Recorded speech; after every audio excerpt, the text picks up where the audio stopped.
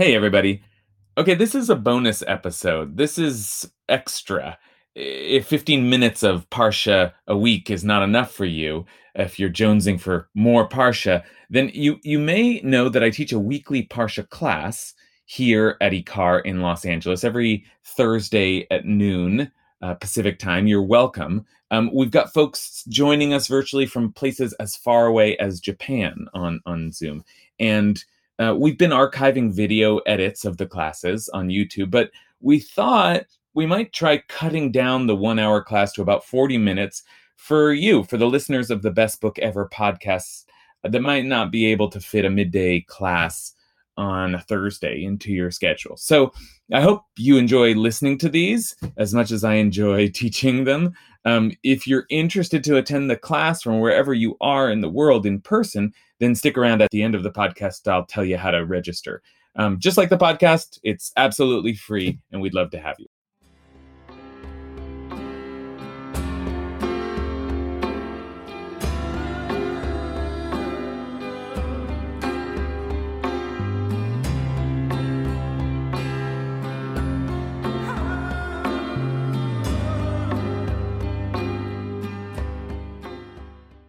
Okay, so we are going to be talking about holiness today because we're in the book of Leviticus.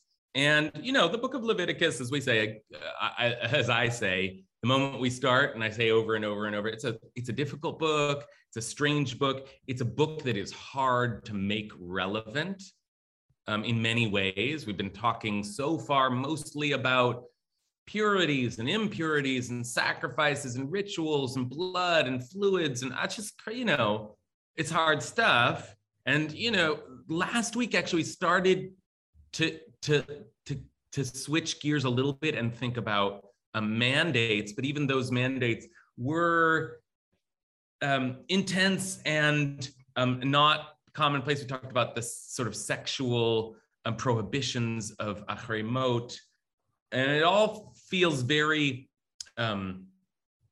priestly. It all feels very specific to a certain kind of religious thinking. And this week, suddenly, everything changes. This week, all of a sudden, we get this incredible proclamation that we ought to be holy. Kadoshim tiyu. You shall be holy. Kadosh ani Adonai Elohechem. Because I am holy. I, your God, am holy, and so you should be holy.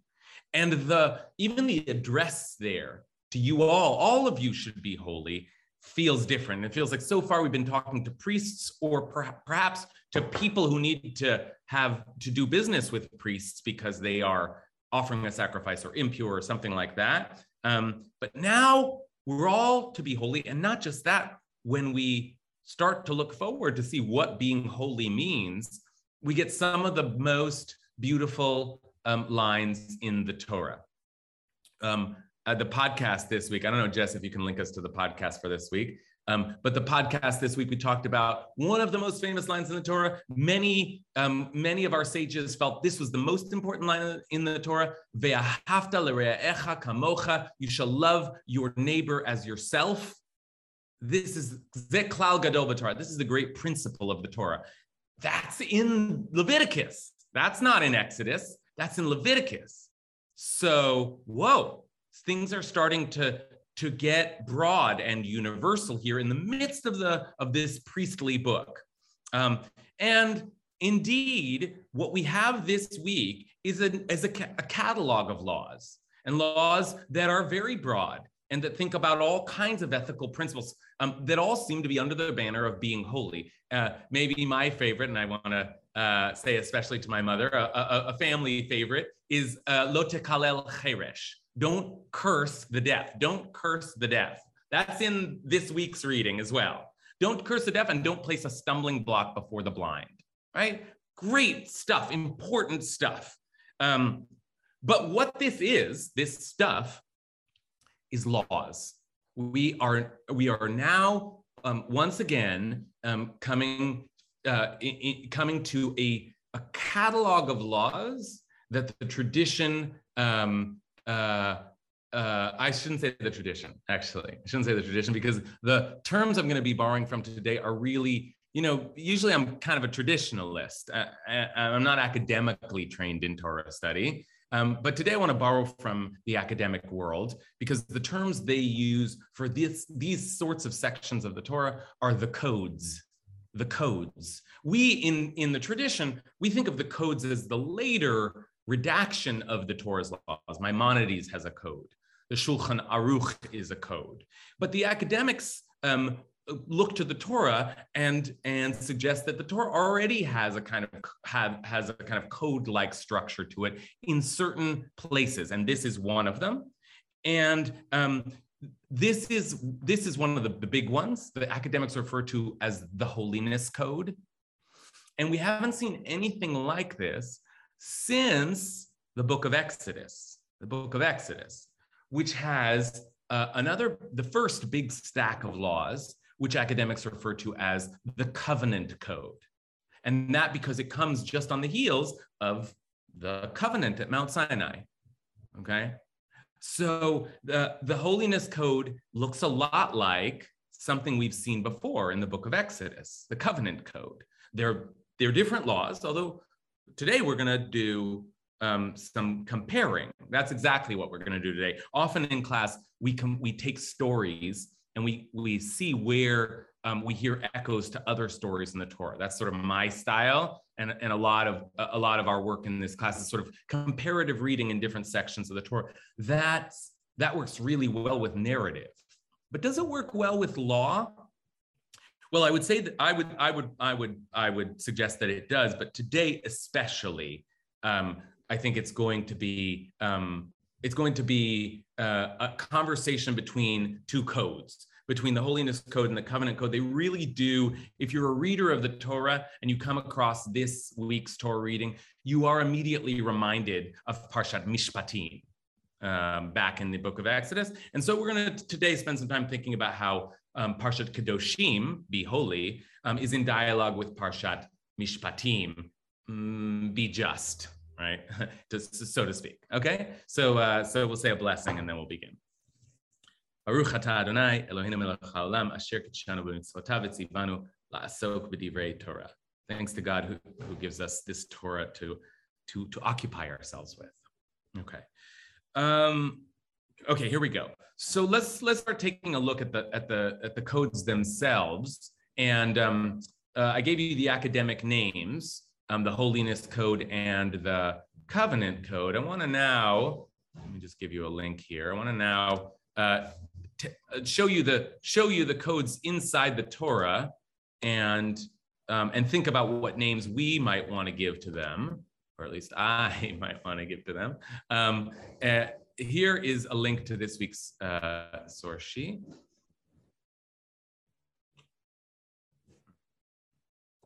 Boom. There we go. Okay, so here's the great opening, and it really is a great opening. It's one of the famous lines of the Torah, Kedoshim Tiyu. This is how our Parsha opens. This is the beginning. And by the way, I should say, just to be fair, or to be precise, be fair to the academic discourse that I'm borrowing from, the Holiness Code, as the academics refer to it, actually starts earlier and includes some of those sexual prohibitions that we were talking about last week, as the beginning of a kind of a legal codex in the middle of the book of Leviticus. But certainly they're borrowing the name from this verse. And this is the famous verse that opens this week's Parsha and really feels like it's starting a new proclamation. Vaydaber Hashem el Moshe lemor, God spoke to Moses saying, Daber el kol adat b'nei Israel, speak to the whole Israelite community, and say to them, V'amarta lehem, Kedoshim Tiyu, you shall be holy, Kedoshim, Ki Kadosh Ani Adonai Elohechem, because I, Adonai, your God, am holy. Okay, so lots to think about there. What is it? What exactly does holy mean?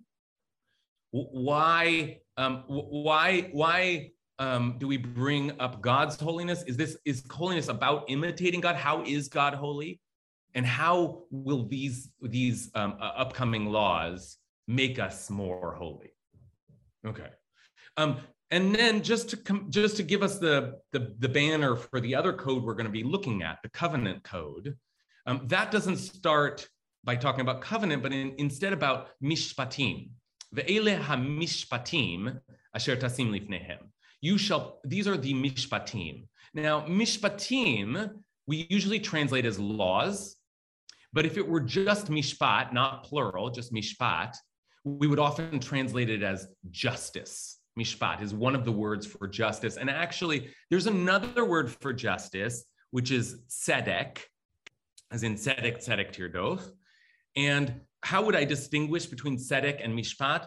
Tzedek is like the right thing to do, righteousness. When you are right, you say, tzadok, you are right. So, and a righteous person is a tzaddik.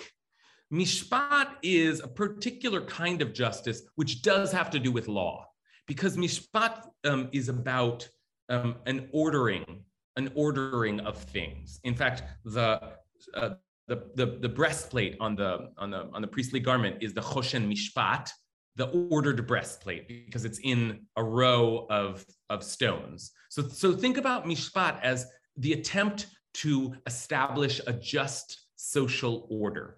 Or you might say the attempt to establish a social order, which is considered a form of justice, okay? So I mean, we're gonna talk about the Holiness Code and the Covenant Code. Those are the common terms, but I would suggest that they really are the Holiness Code and the Justice Code.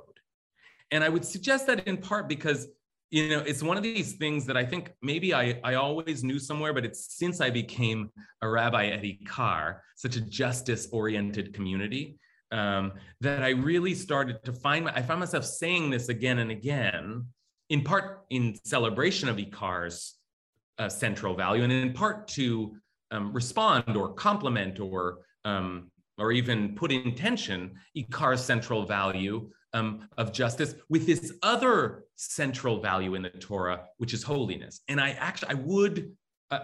found myself saying this again and again, and I suddenly realized, I really believe this, that the two central principles, the two top, paramount values in the Torah are holiness and justice, okay?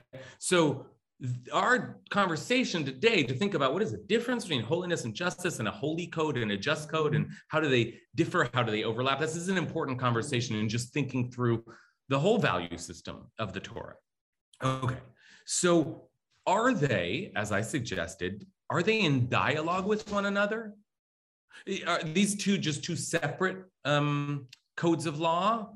And these are the holy laws and these are the just laws? I think you already feel like that can't be true, because when I say don't curse the deaf, right? I'm not saying that you should be holy. I'm saying that's wrong. That's unjust. And it's not just that. It's all kinds of monetary practices and all kinds of social regulations that we see also in the Holiness Code. There's lots of work to be done here, but what I want to do is just to look at the first verse after the great announcement of holiness, the first law that we are given in the Holiness Code, because I think in this first law we can see the dialogue between Exodus and Leviticus already taking place, really palpably. We can see it, and it's a kind of a code within a code. It's a kind of an encoded verse that allows us to start thinking about, well, how is this set of laws in dialogue with that earlier set of laws, and how do we, when we see certain kinds of laws repeating, what is holy about this version and what was more justice oriented about the earlier version? Okay, so let's take a look now at that first law here. It's interesting because it contains two laws at once. So now back in the holiness, I'm trying to label them so we can keep track, right? This is the beginning of the Holiness Code, Leviticus. This is the beginning of the Covenant Code, Exodus. And here, back to the Holiness Code. And you can see we're just here, verse 2, this is the first verse, 2 verses later. Okay, this is our main verse of analysis today, and we'll be comparing other verses to it. Ish imo v'aviv tira'u, ve'et shabtotai tishmoru, ani Adonai Elohechem. You shall each revere your mother and your father. You shall each revere your mother and your father and guard my Sabbaths. I, Adonai, am your God. Okay, not many words, but there's a lot in there. Okay, first, there's two laws. You shall revere your mother and father. And the word here for revere, tira'u, is a very common word in the Torah and in the Jewish value system in general, yirah. We often translate as fear. And you could translate it that way. You shall each fear your mother and your father. We sometimes translate the word as awe, and that's probably better because its fear of God is not really just a panic before God, but more being overwhelmed and being in awe of God. So probably the best translation here is to revere. You should each revere your mother and father, okay? And guard my Sabbaths. And the word for guard here is tishmoru, which means to observe or to guard or to watch over, to take note of, to guard carefully my Sabbath. I, Adonai, am your God. Okay. Now, I think you can already hear, first, I mean, it's just strange. Like, what has one got to do with the other? Your parents and Shabbat? But I'm sure you can already hear, this is kind of like this is just an ID question. So on Zoom, it's not worth asking the group, but I think you can already hear, what do these two laws remind you of? The parents and the Sabbath? Surely they remind us, oh, Matt's doing it. Look at Matt's doing it. Then 10 Commandments. So it's certainly a callback to the 10 Commandments. And we will be looking at the 10 Commandments because the 10 Commandments has honor your mother and father. Actually, importantly, 10 Commandments has honor your father and your mother. Okay, and this says honor your mother and father. This is an order we're going to be paying careful attention. What is different here? And then, of course, the 10 Commandments has the Sabbath. Zachor et Yom HaShabbat l'kadsho. Remember the Sabbath day and keep it holy. Okay, so that things are already starting to like connect or even blur together. But before we go too far afield, let's just pay attention to this verse at hand. And I want to start by thinking just in order to bring some mishpat, some order to this class, I want to start with Shabbat. I want to start just by thinking about Shabbat, and then we'll go back and we'll think about what our relationship to our parents. In terms of Shabbat, what is holy about this formulation of Shabbat? Is there something particularly holy? You shall be holy. You shall guard my Sabbath. And I'll just add there that it's very interesting because in the 10 Commandments, here, I will share that here just so we actually see. In the 10 Commandments, it says, remember the Sabbath day to keep it holy, right? So there's already some sense that holiness will be a part of this, but you remember to keep it holy. Famously, the 10 Commandments is repeated in the book of Deuteronomy, and there are little differences in the way that it is given over. Moses, after all, is repeating God's words, and Moses doesn't say, remember the Sabbath day, but instead, shamor et Shabbat, guard the Sabbath day. So, but that happens for the first time here in the Holiness Code. So let me ask kind of a strange question, but this is the kind of question we're going to be asking today. What is holy? What is holier about guarding the Sabbath? Why is this a particularly holy formulation? Does anyone have an answer to that question? Matt, you want to start us off? Yeah, this goes back to that holy is separate. That's what it means to be holy, is to be separate, and guarding is preserving that separation. Excellent. Matt, very, very keen and smart work there. The word holy, we've said many times before, the word holy, it means holy, sanctified, but the Hebrew holy is to designate something as holy, and to designate specifically by setting it apart. The first thing to be called holy in the Torah is Shabbat, because it is set apart from the rest of the 6 days. So, and then we become a holy nation. We are set apart, right? And God is holy because God is apart. So holy things, Matt is really starting us off in a great direction here. Holy things are put at a distance, removed, set apart. And so guarding them or keeping your distance from them or being careful about them or observing them from far, all of that seems to evoke the real deep meaning of holiness that Matt is reminding us of. Okay, Noah? Yeah, I think the pairing of this law is so interesting, both in Exodus and here in Kedoshim, that first it's making the distinction that Shabbat, it's a family event, that we're respecting our parents, revering their traditions, and then taking them in as our own. And in an active sense, that's all the actions we're doing. And like in the 10 Commandments, the passive is Zachor Yom HaShabbat L'Kodsho, that we're passively remembering it and then turning that passivity in the remembering into action of the doing of all the ceremonies around it. I love it. You're like bringing this like incredible Torah wisdom with like the mountains in the background with your little like exercises, like you wandered in from the field, a real shepherd. Okay, great. So Noah, the shepherd, reminds us that begins to make the connection for us to the other part of the verse, which we'll turn to look at now. Reminds us that it was true already in the 10 Commandments that Shabbat is a family affair. You celebrate Shabbat with your family. And Shabbat, these aren't just two of the 10 Commandments, they come one after the other. So let's begin to do some of that work as well and to think about, you remember the Sabbath day, you, your son, your daughter, your male or female servant, your cattle, or the stranger is within you. You all rest together on the Sabbath day. And then the next thing is honor your father and mother.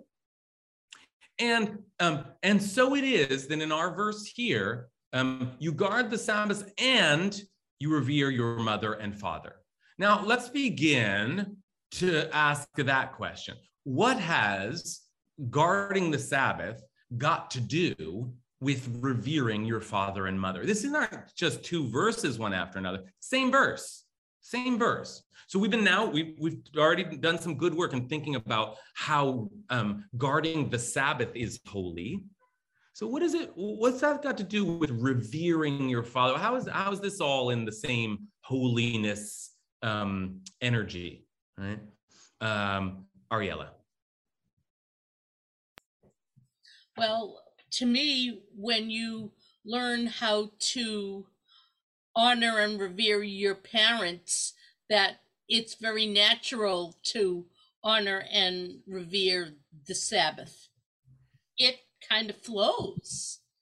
And why? Why do you think so? That's an interesting suggestion. Why do you think so? Well, because when you learn what it means to honor a parent, then to honor the Sabbath can then become a more second nature. Because so there's just something parallel. Something parallel, Ariella suggests about having reverence for things. And one, like you may be learning to honor, and in this case, to revere, to be in awe of, to be fearful even a little bit of your parents. It teaches you what it's like to stand in respectful, kind of overwhelmed relation to something. And that might lead you to just know how to treat things with reverence, things like the Sabbath. Yeah, okay. Great, so let's now, we've done good work so far in thinking just about the Shabbat of holiness, the Shabbat of the holiness code. Let's now go in, we've been comparing it to the obvious thing, which is the 10 Commandments. That's where we remember Shabbat being spoken of. But what about that covenant code? Didn't we say we were going to talk about the covenant code? And is Shabbat in the covenant code? Well, I mean, Shabbat is in the 10 Commandments. I mean, it doesn't need to be right away the next chapter in the covenant code, but it is. Shabbat is in the covenant code as well. So let's take a look at a very different version of Shabbat. And now I want to think, if we've been thinking about the reverence for Shabbat, the honor for Shabbat, but especially the guarding of Shabbat. So now let's think about this kind of, a very different kind of Shabbat formulation here in the covenant code. Okay. Sheshet yamim ta'aseh ma'asecha, uviyom hashvi'i tishbot. Laman yanuach shorcha v'chamorcha v'yinafesh ben amatcha v'hager. 6 days shall you do your work, but on the 7th day you shall cease from labor, in order that your ox and your donkey may rest, and that the son of your maidservant and the stranger may be refreshed. Okay, so that's very different. That's a very different Shabbat. Now, we've been thinking about what is a holy Shabbat. So what's a justice Shabbat? And why is this version in the covenant code? I suspect you can sort of intuit where I'm going here, but can someone speak it out for me? What is just, or mishpat, or a just social order about this Shabbat? All right, I'm gonna let Yael, is that a hand raise, or is that from before? No, so I'm gonna let Noah do it for us then. Oh wait, a voice we haven't heard from before. I'm gonna let Allison do it for us. Cool, so it seems like the justice part is that we kind of make use of these different animals sometimes, and also of different people. And so when we rest, then we're giving them a break as well. Good. Let your animals rest. Let your animals rest. That's important. That's just somehow. And just because, it's about we use these animals, there are tools, they work for us. Let them rest. There's something just about that. All right, let's continue to build. Elizabeth? I think it has to do mostly with the morality of it. Yes, you can honor your father, you can, do all the esoteric, beautiful stuff about Shabbat, but don't forget there's a real moral code that says there are those who perhaps aren't Jewish, who don't follow the same laws, who are not monotheistic, but you need to remember, because you are who you are, that you need to remember all of them. That's part of your code of ethics and morality. That's really interesting. That's great, Elizabeth. So Elizabeth points out that the verse brings it outside of the Jewish community, right? The stranger, the son of your maidservant, even your animals, like the far afield of your religious covenant, sort of holiness, covenantal community. This is about the whole world. First of all, it's thinking about Shabbat in the social realm, right? In the world of action, in the horizontal rather than in the vertical. But more than that, it's about thinking about all the implications of work in society. And who needs to rest? And is it fair to make everyone work all the time? Allison said, not even animals is it fair to work all the time. But also think about the relationships you have with those that are working for you and for all of the nations around you, all of the different peoples around you. This is a social remote. Great, Shabbat is about the creation of the world. Great, Shabbat is this holy thing, but also Shabbat is a time not just for you to rest, but for you to think about the role of work and rest in society.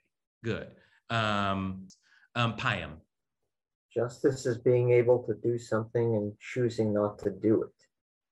That's the connection, how the Sabbath is justice, in the sense that you can choose to work. You can work, but you're choosing not to work. You're making a positive affirmation. And if we look at our legal system, a judge is just when he could send someone to prison for life, but decides to commute sentence to X amount of years, for example. This is a very interesting thing Payam is saying here. I don't know if I'm going to capture all of it, but I think this is really important what Payam is suggesting. Shabbat, you might think taking a day and observing the Shabbat, making Shabbat different from the rest of the week, that's just it's like a philosophical, spiritual, holy idea. This is the holy day. But there's that act of not doing, of refraining from, of designating between the time for work and the time not to work, that has there are implications for justice there as well, right? Like the very act of refraining or setting something aside, that is required also when we think about work. Work seems like just practical, just like the way things are, but maybe we shouldn't work all the time. Maybe it's unfair to make people work all the time, right? Maybe there's something wrong about pushing people to work and work and work and never cease working, right? And that very act of refraining, which we think of as a kind of conceptual or spiritual act, is also some of that conceptual work we have to do when we think about a just society. And I think Payam starts to extend it even into all kinds of judgment and ruling, designation, thinking about what goes here and what goes here. These aren't just categories of ritual and holiness. Justice too requires us to parse things out and to be careful, reverent about how we place work into the world, reverent about how we place laws onto people. Okay, very, very nice, very, very nice. Okay, so let us now, so we've seen the Shabbat in the, here, I'm gonna share this. We've seen Shabbat in the Holiness Code, and Shabbat had a certain, we tried to figure out the way Shabbat had a certain kind of holy charge here. We've seen Shabbat in the Covenant Code, and that there's a kind of a social thinking that is swirling around Shabbat in the Covenant Code. And then, of course, we reference Shabbat in the Ten Commandments itself. And it's worth thinking whether is the Ten Commandments doing both at once? Because after all, it does have holiness in it, right? But it is also thinking about the male or female servant, everybody resting. So does the Ten Commandments sort of suggest both, and then the Covenant Code plays it out one way and the Holiness Code plays it out another way? So that's interesting thinking. We've already done some analysis of the ways in which the parallel between the Shabbat and the honoring of father and mother we saw in the verse here in Leviticus, and even in Leah pointed out, even in the family here in Exodus. So let's now turn, I want to think also about the holiness of parental relationships and the justice or the social spin on parental relationships. So we have, in the course of our work, we couldn't ignore the phrasing of revering parents. We've talked about what does it mean to revere your parents, to be in awe of your parents. Why might it be? We were told to honor our parents, right, which might be active, but there's also a kind of revering our parents, which is associated with the revering action of holiness. There's something sacred about that relationship that we stand in awe of or careful respect for. So asking the same question, does the Covenant Code have anything to say about our relationships with our parents? After all, we're in the Ten Commandments just told to honor them. Does the Covenant Code repeat anything with respect to parents? And indeed it does. So take a look at the Covenant Code's version of honoring father and mother. And it's not so pleasant. One who strikes one's father or mother shall be put to death. Umake aviv v'imo mot yumat. And then there's sort of like a verse in this is like context. Usually context you go outside the verses, but this context is in the middle. One who kidnaps another party, v'gonev ish umachro, whether having sold v'nimtza biyado or still holding the victim, mot yumat. And then finally, umikalel aviv v'imo mot yumat. One who insults one's father or mother shall be put to death. Whoa. Now that seems particularly harsh. I wonder if my mother would say that, like, I should be maybe put to death. Have I insulted her in the past? I'm not sure that I would escape punishment here. And I'm not sure that I would sign on to the law. I mean, this feels a little much, you know, insult your father and mother and you die. Pretty intense. But let's think about this in the context of the Covenant Code. right? We had to honor your father and mother. Glorious, right? And what was the language, by the way, in honor your father and mother? It was honor your father and mother that you may endure long in the land that your God, that the Lord, that Adonai, your God, is assigning to you. And then, of course, we had revering your mother and father. But here, it's about hitting your mother and father, violently striking your mother and father. Now, that sounds terrible all around. And again, I'm not even sure that, certainly our legal codes today probably don't have you dying for that, but the Torah does. The Torah doesn't want you hitting your mother and father. The Torah doesn't even want you cursing or insulting your mother and father. And if you do, you're put to death. My goodness. And then in the middle of that, it's also true that if you kidnap people and sell them, you're put to death.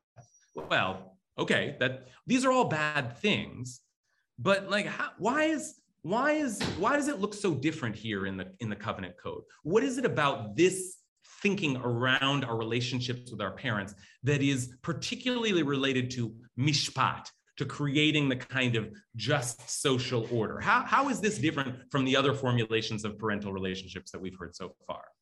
Suggesting here is that these are very wonderful things. We all agree in theory, honor your mother and father. It's a beautiful idea.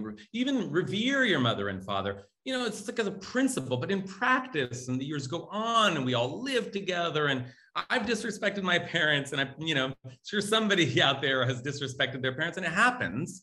And it's like, yeah, but down to brass tacks, it's actually an obligation here. It's not just a lofty value. It's not just a way to be holy. It's like you have obligations. You have to take care of your parents, just as parents have to take care of their kids. And the Torah is saying that. And if you don't, then we're taking you to task. Then there are real consequences. Kate Silverstein, Stein? I'm also thinking two things. One, we need to redefine family in that I was trying to help a friend, but because I was not a parent or a sibling, I didn't count.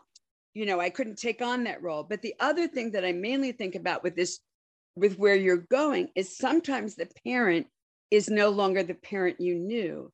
And Matt, I'm speaking about you. I hope that's okay, sweetheart. But the woman that I knew as my mother-in-law was not Matt's mom. She had Alzheimer's and was no longer that person.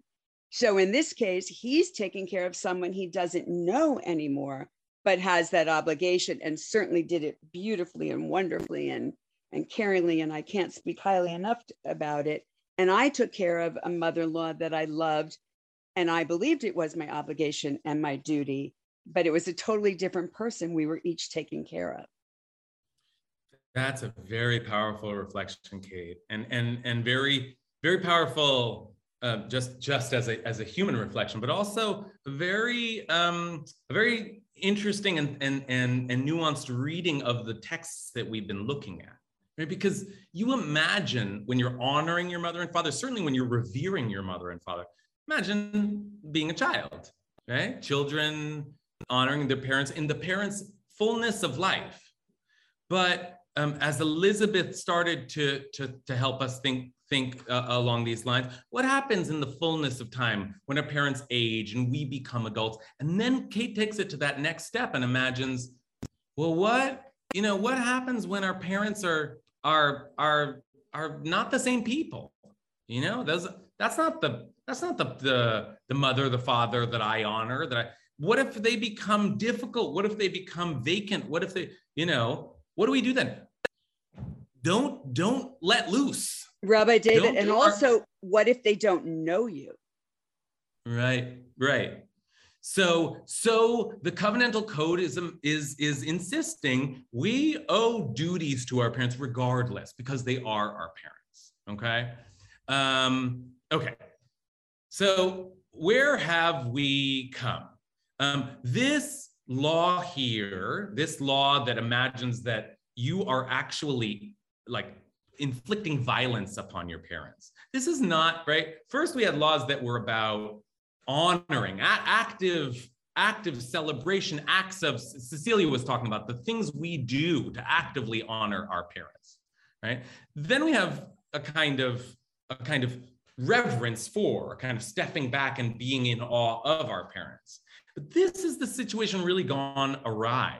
This is actually doing damage or harm to our parents, right? And that ugly situation of someone mistreating their parents, that is the concern of the covenant code. That is the concern of mishpat. That is the concern of justice. What actually happens, this isn't just holiness. This isn't just lofty religious values.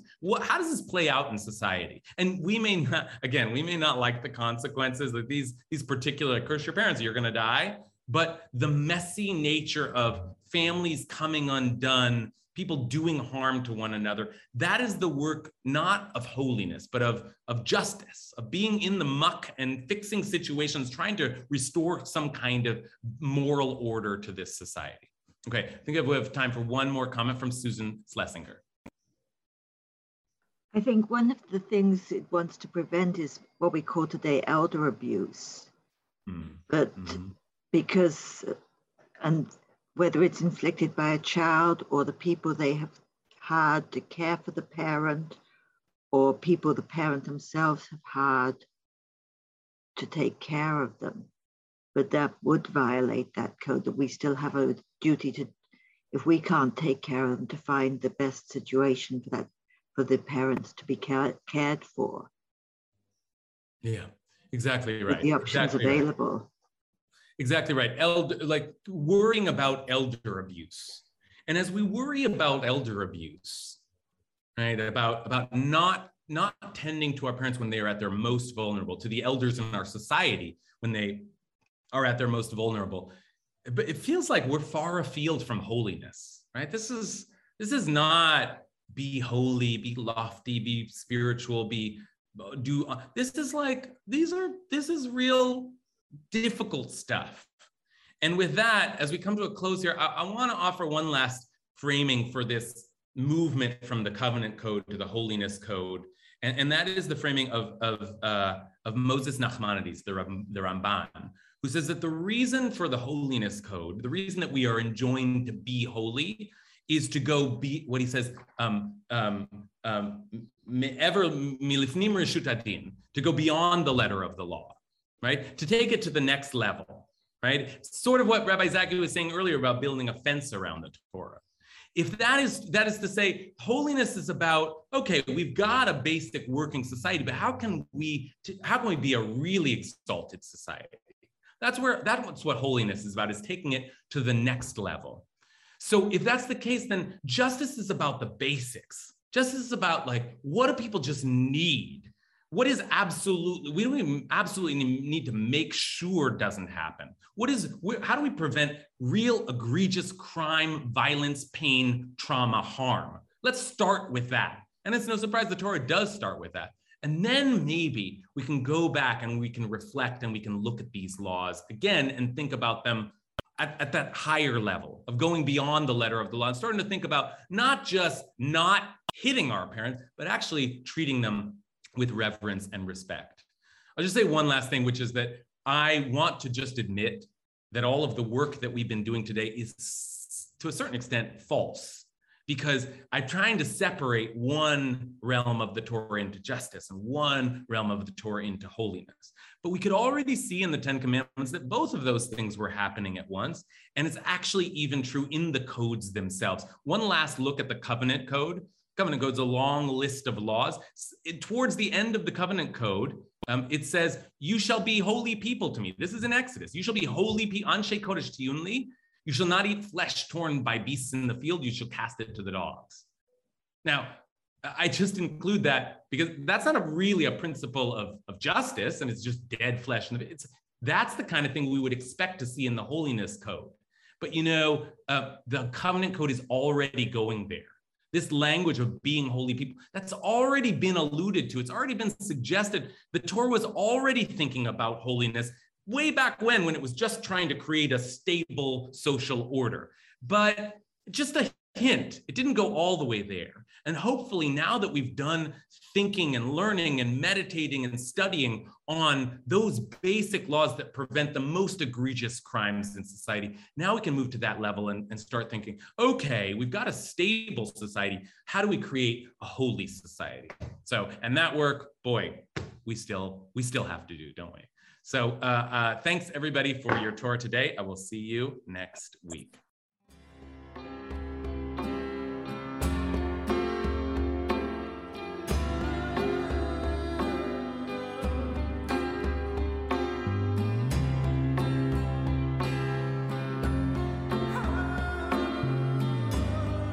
Okay, that's it. A taste of our weekly Parsha class. I want to thank everyone who came to the class, some of whose voices you may have heard today, some you didn't because the podcast has been edited. So just want to thank everybody. And speaking of editing, I want to thank also our editor, Vera Blossom, for her great work. If you'd like to join our class sometime and come and join our circle of Torah geeks, you can find us again, Thursdays, 12 p.m. online at ikar.org. That's IKAR.org. And if you go to the calendar, then you can find a Zoom link and just click in. And in the section on the website that we keep our classes, you can, if you click on Parsha Study, you'll find all of our archived classes and source sheets and everything we discussed there. So if you're looking for a regular Parsha class, I'd love to see you. And in the meantime, I will talk to you next week.